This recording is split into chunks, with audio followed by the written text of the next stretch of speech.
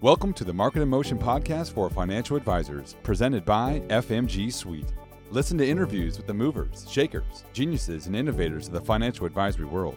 Visit fmgsuite.com to discover more great resources and products to transform you into an extraordinary marketer and grow your advisory. And now, without further delay, the Market in Motion podcast for financial advisors. Hi everybody, Mike Woods here, one of the founding members of FMG Suite. Welcome to the Market in Motion podcast for financial advisors, presented by FMG Suite. More than 40,000 advisors rely on FMG Suite to help them stay connected, build relationships, and grow their business. Now it's your turn. Visit us at fmgsuite.com and schedule a demo so you can see our tools in action.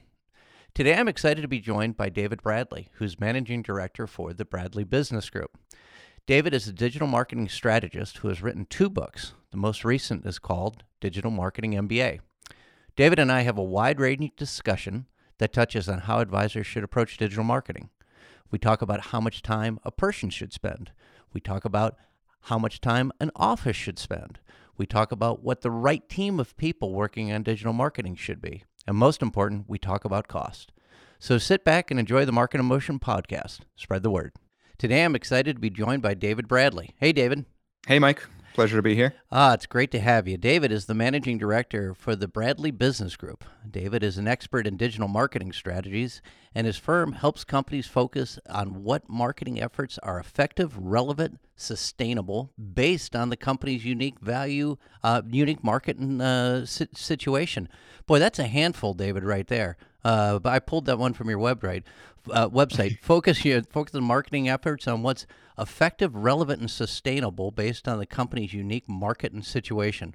And then when I read it and read it again, I go, boy, that really is right on the money.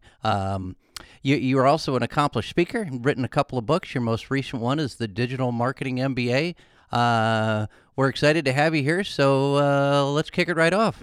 Absolutely. I'm excited for this. Yeah, awesome. So as I mentioned, I was checking out your website yesterday, and I chuckled when I read one of your case studies that said, that was a quote from a financial advisor saying, "We have no strategy behind what we do. We just do it." And as I talk to financial professionals, many of them just do it. They're making social posts, combining traditional and digital marketing, but too often they don't really have a target in sight. They have this ready, fire, aim mentality, and aiming comes last. How do you help financial advisors improve that marketing aim? How do you kind of harness that desire, but really put a strategy behind it? Sure. Well, the issue in marketing today is that there's so many things that you can do, so many trends and ideas, and a lot of hype behind it, and for some good reason. But marketing really comes back to the customer. How deeply do we know the customer? Do we understand how they behave, what they're thinking, how they feel at different stages of their life or their experience with us? Sure. So in regards to the aim, it's really pulling back to that. Who is the customer? How do we understand that? And you might take that into a very finite focus, a niche marketing. Who is my niche audience? But you could also just say, well, I'm working in this community. This is the neighborhood, the community that I work in and live in, and I'm going to understand this customer as well as I can. Right. So that sets the tone for everything that comes after. Sure. The messaging, where you get your outreach done, it all begins there. Gotcha. Yeah, it's I've had financial advisors tell me that when they as they work on their marketing, they struggle with, what platform, they want to do social media. They don't know what platform to do well. They struggle with what type of traditional and digital marketing to work with. And, then they tell me that they're looking at their database of customers, and it seems like they have a lot of teachers as customers, and they want to work on that, but they don't really know how to get the marketing to them. It seems like that aim is something that is elusive, but what I'm hoping is they can put a strategy behind it. Yeah. I think when you want to think about strategy, the first step is really take a very non-digital approach. Just kind of go offline, sit down with your customers, get to know them better. And what I like to do is, everyone wants to talk about big data. I sit down with my clients or my clients' customers and ask them what their experience was like. when they were looking for a financial advisor, how'd they approach that? Gotcha. That kind of forced slowing down makes us be much more thoughtful throughout the strategy process, I find. So it begins there, and you can start to identify, like, all right, who is my market? Where do they go naturally? So instead of just trying to force myself to use Facebook because I heard other people do that, let me start with where my audience already is. They say, like, fish where the fish are swimming. Oh, yeah. That's where Makes it a lot that's what it easier. comes down to. Right. Yeah. It sounds easy, but boy, how would, if I look at my book of business and I see that I like to work with engineers, how would I go about finding where all the engineers are? What is there a methodology, or I guess I'm kind of looking at that and thinking, boy, that's a great plan. How do I execute something like that? Sure. So let's run with the engineers idea. I like that. So with engineers in mind, if you want to study them more, you can do market research. But I can let you know, doing your own market research is super expensive and very time consuming. Right. So shortcuts are always nice. Shortcuts usually come from the other consulting firms, the agencies, the associations that serve engineers and do market research on them. And a little savvy searching, you'll find out that the answer's there. It's probably free and readily available. And you can start to hone in on who that audience is. And if you can't come up with something there, the best next step is usually finding some communities online, see what people talk about. It could be a message board. It could be Reddit, just one of the biggest websites that's basically a collection of message boards. But get your hands dirty and start getting involved in the community. See what they talk about, see what they're thinking about, and learn firsthand that way. Gotcha. Yeah, we're down here in San Diego, and I think about Qualcomm and the copious number of engineers that work over there, and yeah, I think you would just, if you found that you worked well with that type of analytical personality, you just would want to find out where you can get in front of that whole group. But certainly talking to your customers and seeing how they came to know you is a great way to start. Yeah, absolutely. There's a tremendous amount of value in the current clientele. It's always good to tap into that market. And, that drags into referrals and Sure. keeping them around longer. Relationships are big. When you think about marketing, when you think about the digital marketing and the process of that, when should a financial advisor reach out for help? I guess, more to the point is a financial professional wears so many hats. They're in charge of sales. They've got operation, perhaps accounting. They're certainly accountable for their compliance stuff. Customer service, they've got a whole host of other jobs. Do you find that financial professionals can be that person, that chief marketing officer too? Well, there's two breakdowns we can look at here, right? So there's the organization itself, which generally focuses on the brand awareness side. And then there's the individual financial professional that's going out there and building their book of business. Sure. And as part of the profession, you are going to have to enjoy learning about marketing a bit. We're all in a marketing or sales role in some way, but there's a distinction to make there too. So one thing at the start of our talk today, you were going through my read, and I mentioned about effective, relevant, sustainable marketing. Right. The keyword there I find is sustainable for the individual professional, because that means it's something we can do consistently. And when you're an individual trying to build your book of business, if you pick a couple of those marketing tactics that you absolutely hate executing, it's going to be tough to be consistent. Right. So part of being that chief marketing officer for yourself is I got to make sure that I find the right tactics that are going to work, but also that I enjoy, that I can grow along with as time goes on. If you stretch yourself too thin at some point, might be a good idea to start looking for some assistance. And typically, again, in the consistency sense, the first strategies that are offloaded to some freelance help probably are the things that you don't really want to do each day.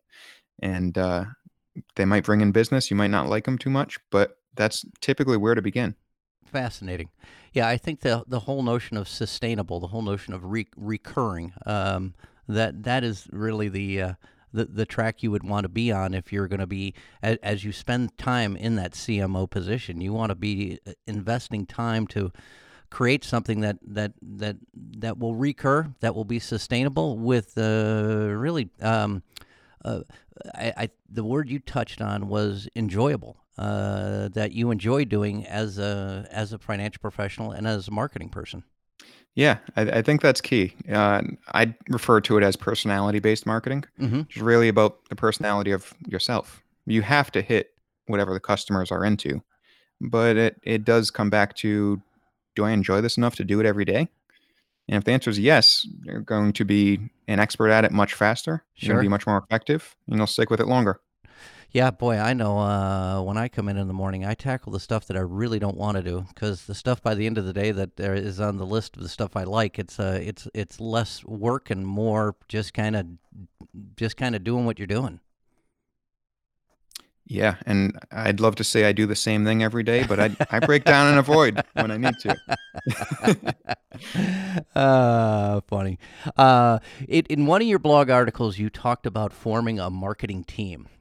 You talk about someone in the organization who gets that whole digital marketing idea. You know, I've worked with a few small business, and it's almost impossible to find someone who really, I think, gets digital marketing. I think they're good at creating Snapchat stories or posting on Instagram, but they don't really embrace that concept of digital marketing. Help listeners understand what it really means to be good at digital marketing. Well, I don't know if this will console anyone at first, but I will say I've worked with some 9-figure organizations that couldn't find a soul in the organization that really understood digital. Mm-hmm. So it's a widespread issue. And it's understandable if you're the individual trying to build your practice. Digital could be a lot to handle. So what does it actually mean to know digital or to have a digital asset on your team? That's really someone who can, first sniff out if someone is coming in and pitching you on an idea. Do they really know what they're talking about? Are they effective for our industry? So if you're working with vendors, it's good to have someone who can validate that. And you really want to focus on the strategy side as far as having someone on your team who can identify, this is where our customers are, and this is what resonates with them. This is an experience that they can feasibly work through, so that you don't have people that are too tied into the tactical, the nitty-gritty. Gotcha.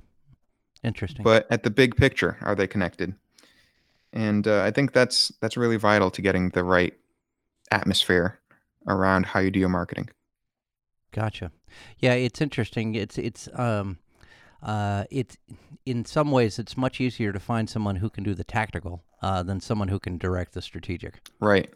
And I think another factor, if you're trying to filter out your options of who you might work with, is I like to find people who are vendor neutral, Mm-hmm. who are channel neutral, so that they're not just telling you, well, you have to invest in Instagram advertising just because they have the background in it. And they're not telling you to use certain tools or tactics or anything like that, but just coming in with an open mind. Gotcha. It's really a lot of characteristics as well as experience. Now, when you talk about someone who knows the strategic, how well would you expect them, or how would you want how fluent would you want them to be on really the data gathering aspect of it? How they're going to be testing markets, looking at the effectiveness of different campaigns, and being able to incorporate that into their strategic thinking. How important is that as you would evaluate someone's ability? Well, you mentioned about testing, which is a big area. And I think just asking someone how do they run tests, what's their methodology behind it, is Mm-hmm. important. And it really comes down to the simple scientific method of, I have a hypothesis, I have the standard hypothesis, and I have the test variant. And that variant has one variable that's different, so that I can track back, is that version better or is that version? If I have multiple variables that are different, for Sure. example, if it's an advertisement with a different headline, image, and body text under that, versus another with all different information, I don't know, is it the headline that's working? Is it Right. the image? Find someone who can naturally understand that all right, I'm only going to change the headline from here to here. Then you can track back which one is working exactly. I like to use that as an early filter because you'll find that narrows the field down by 70%. And it really comes down to kind of having that scientific mind to get the strategic piece right. Yeah, I mean, it can be as simple as doing an A/B test, trying one headline here and one headline there, and seeing which one draws the best. Right. And really getting that simple focus is what's important. As long as people understand that testing and tracking is key, I mean, that's a huge part of digital. Sure. I think about an individual who's running their business and they've got access to a few people, but when should they really almost throw in the towel and decide that they need to get help on something like this? Is there a specific time? Is there a specific expense? Is there a level of frustration? When do I wave the white flag and say, I can't get the right combination here. I need to call in a professional. Well, there's a couple of different ways to tackle this, right? So I think as a firm grows larger and larger, we'll start on that end. It makes sense typically to have more of an in-house team. So typically you'll see more of a transition as a company grows to having more in-house staff than agencies. Sure. There'll be a mix, of course. If you're starting out on the other end of the spectrum, where you're just the individual running your own marketing, I think one of the first metrics is, do I have sufficient time to handle the full sales process and to handle my clients to make sure they're serviced well? And then you have to figure out what's left over for marketing. And those are really just the three levers of a service business like this. Mm-hmm. So if you hit a limit where you can't maximize your sales, your client service anymore, you need to really offload that marketing on the front end, because that's where all the growth really can come from. You need the marketing to feed the sales to have more clients. Right. Boy, amen to that. Yeah. Yeah, you have to kind of feel it out for yourself. And some of it comes back to when we were talking about the consistency and the sustainability of what you do. Right. Again, as I was poking around on your website, I saw you talk about a marketing team and how a marketing team would work together. And I wanted to break down kind of what that would look like for a small firm, say one producer with maybe a support staff, maybe a mid-sized firm and a larger firm. How should they envision a marketing team? Sure. So on the starting point, typically you're going to begin with someone who's more on the coordination aspect of taking care of the basic marketing operations to make sure that you have the consistency behind what you do. So one aspect is you probably have a list of clients. You need to make sure that you're not only serving them well, but you're also communicating with them. Source of referrals, keep them happy, communicating at any of the highlighted points in their life, birthdays that come up and reaching out and so on. Sure. So it's helpful to start there. Mm-hmm. And typically you could get by with a freelancer in addition to working whatever marketing activities you do yourself, but starting out with a freelancer is sufficient. As the team grows a bit, you'll start to make a transition where if you're spending a few $1,000s a month in marketing, it's probably going to make sense to shift away from the freelancer who might have some limitations on their availability into having an agency who can be more full service, but still, reasonable within your budget. So you're looking at a boutique agency to support you. As you expand and the company grows, a couple $100,000 into the marketing budget, that's where you're really making the shift to, okay, we need an in-house marketing team who can handle this work. And that looks like typically if you have a marketing category, such as if you want someone who's a media buyer, an advertiser, if you can keep them busy for 70% of their workday, that's going to be more than enough for them to be working full time. Sure. Because there's always meetings and extra activities going on. And then as the company grows larger and larger, I try to keep direct reports in marketing to less than 7 per manager. So you start to build out from there.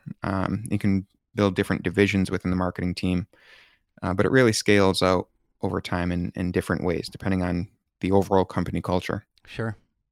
Yeah, I think it's fascinating, boy, when you get to that point where you can have a marketing team and direct reports, that you really have you've got critical mass there where you can work with people. I think that challenge, I would imagine, is that making that jump between using a freelancer and then working with an agency when you're kind of transitioning between a very small shop and one that's a little bit larger. When a firm would move, say, from a freelancer, someone who helps them put their social posts together, maybe does some outsourcing design work, those type of functions, what should they look for when they start to work with an agency?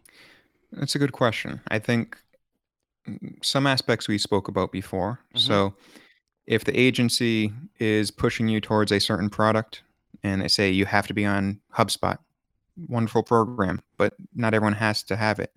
If they say you have to be on a certain channel, it's always some red flags like that. I look for industry experience, but not always specialization. Gotcha. So they Interesting. should have worked with a company like you before, but I think there's a lot of value of working with an agency who has a wide view of different industries, because they can take in some different ideas and tactics and strategies and just ways of thinking from completely irrelevant areas otherwise. So that's the ideal view. And like I said, I look for the boutique agency, big enough that they can support all our needs, but not too big where we're just another number. Right. Now, I think you touched on something that's very fascinating there, with the concept, the idea that you may not want to work with a firm that only works with financial professionals. You may want to work with a firm that works with financial professionals, insurance professionals, maybe a small gym where maybe a variety of places, and they can bring to the table a variety of experiences and backgrounds. Yeah, I think that's helpful also in the fact of thinking about who are your customers as a financial professional. All different types of people. So Sure. you need an agency who also understands the common consumer and not just their consumer. Got it. Okay. Well, I've saved the big question, because this, I think, was one I want to really kind of fool around in, is to talk about how much you should spend, or kind of give us kind of an index of what a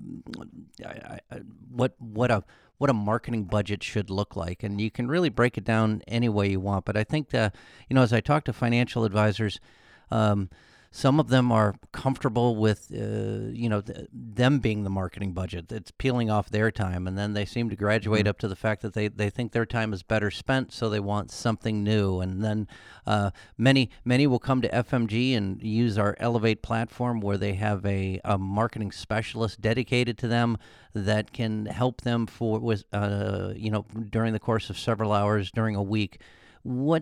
How do you break it down? How do you strategically look at it with someone about how they invest their capital to get the best rate of return? Sure.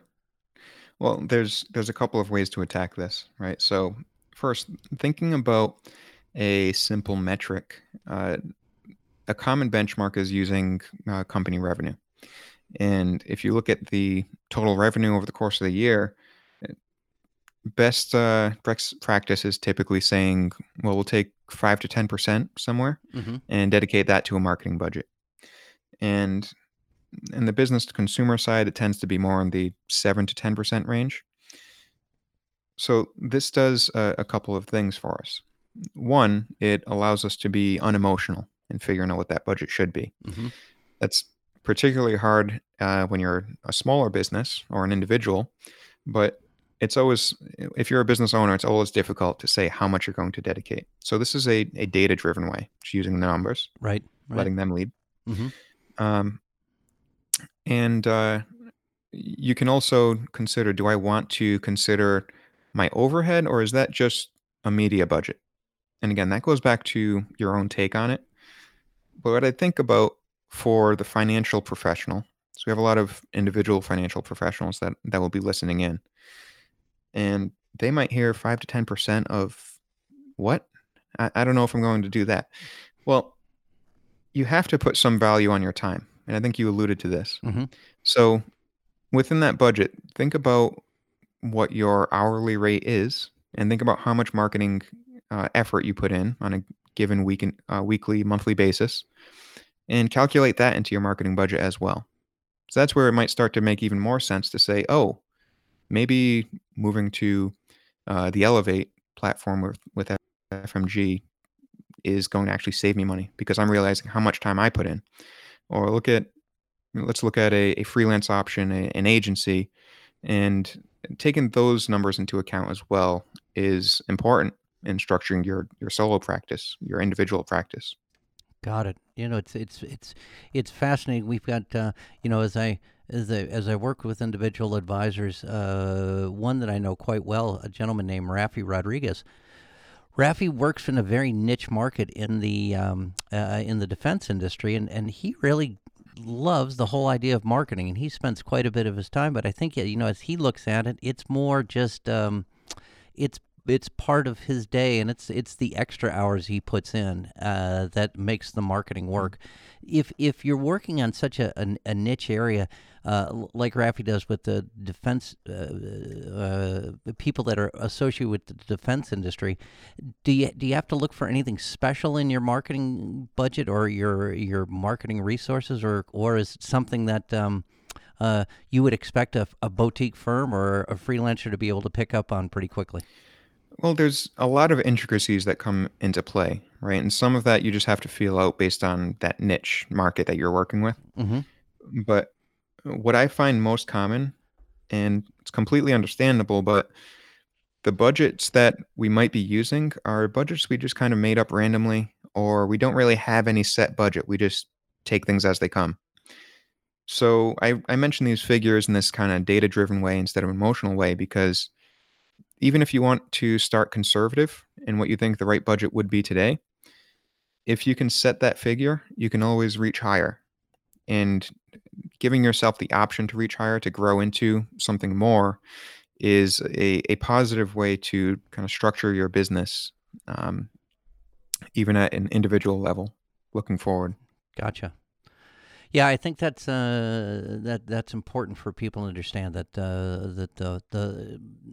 the time. Sometimes it's I hate to say it, but sometimes spending time on marketing is a little bit of work avoidance. But you hope that it doesn't go in that direction. One final question before we sign off. I wanted to ask if are there any online tools that you would recommend for financial advisors, or something they could look at that would kind of coach them or take them in the right direction, or any that you've come across in your practice? Obviously, I'm very familiar when it comes to tools with FMG Suite, and you have a lot of options there that are great. I think what I would like to say is I think giving yourself the right education is important as a individual practitioner. And so if you're going to jump into using some of these tools, you need to make sure that you have the right education behind you. And we spoke earlier about strategy and where strategic thinking comes into play. Sure. And so I think it's great to follow a blog or a podcast and get information in that way, but taking some time to read a book and have more long form content helps you to get a fuller perspective on different topics, whether that be marketing strategy or some specific area. And I think that is the trick you need, that you can combine with some of these tools that are out there to really make the bigger impact. Sure.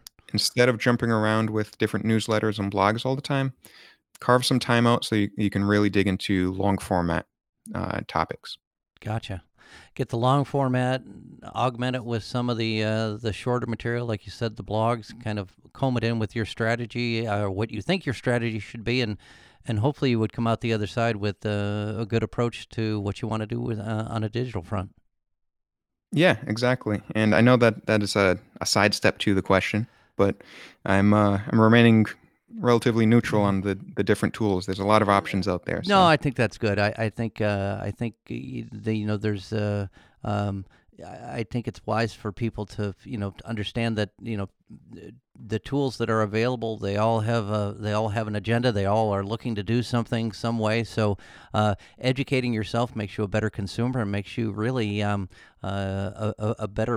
make you ultimately a better marketer. Yeah, absolutely. All right, David, I want to thank our guest, David Bradley. David, it was awesome having you on today. I think we covered quite a bit of ground. So thank you again. Awesome to be here. Thanks, Mike. Great. And that's it. We're going to sign off for this episode of the Market in Motion podcast. Spread the word. Thank you for listening to the Market in Motion podcast for financial advisors. If you found this episode informative, please share with your peers and colleagues. Visit fmgsuite.com to discover more great resources and products to transform you into an extraordinary marketer and grow your advisory. Subscribe and get updates delivered right to your inbox.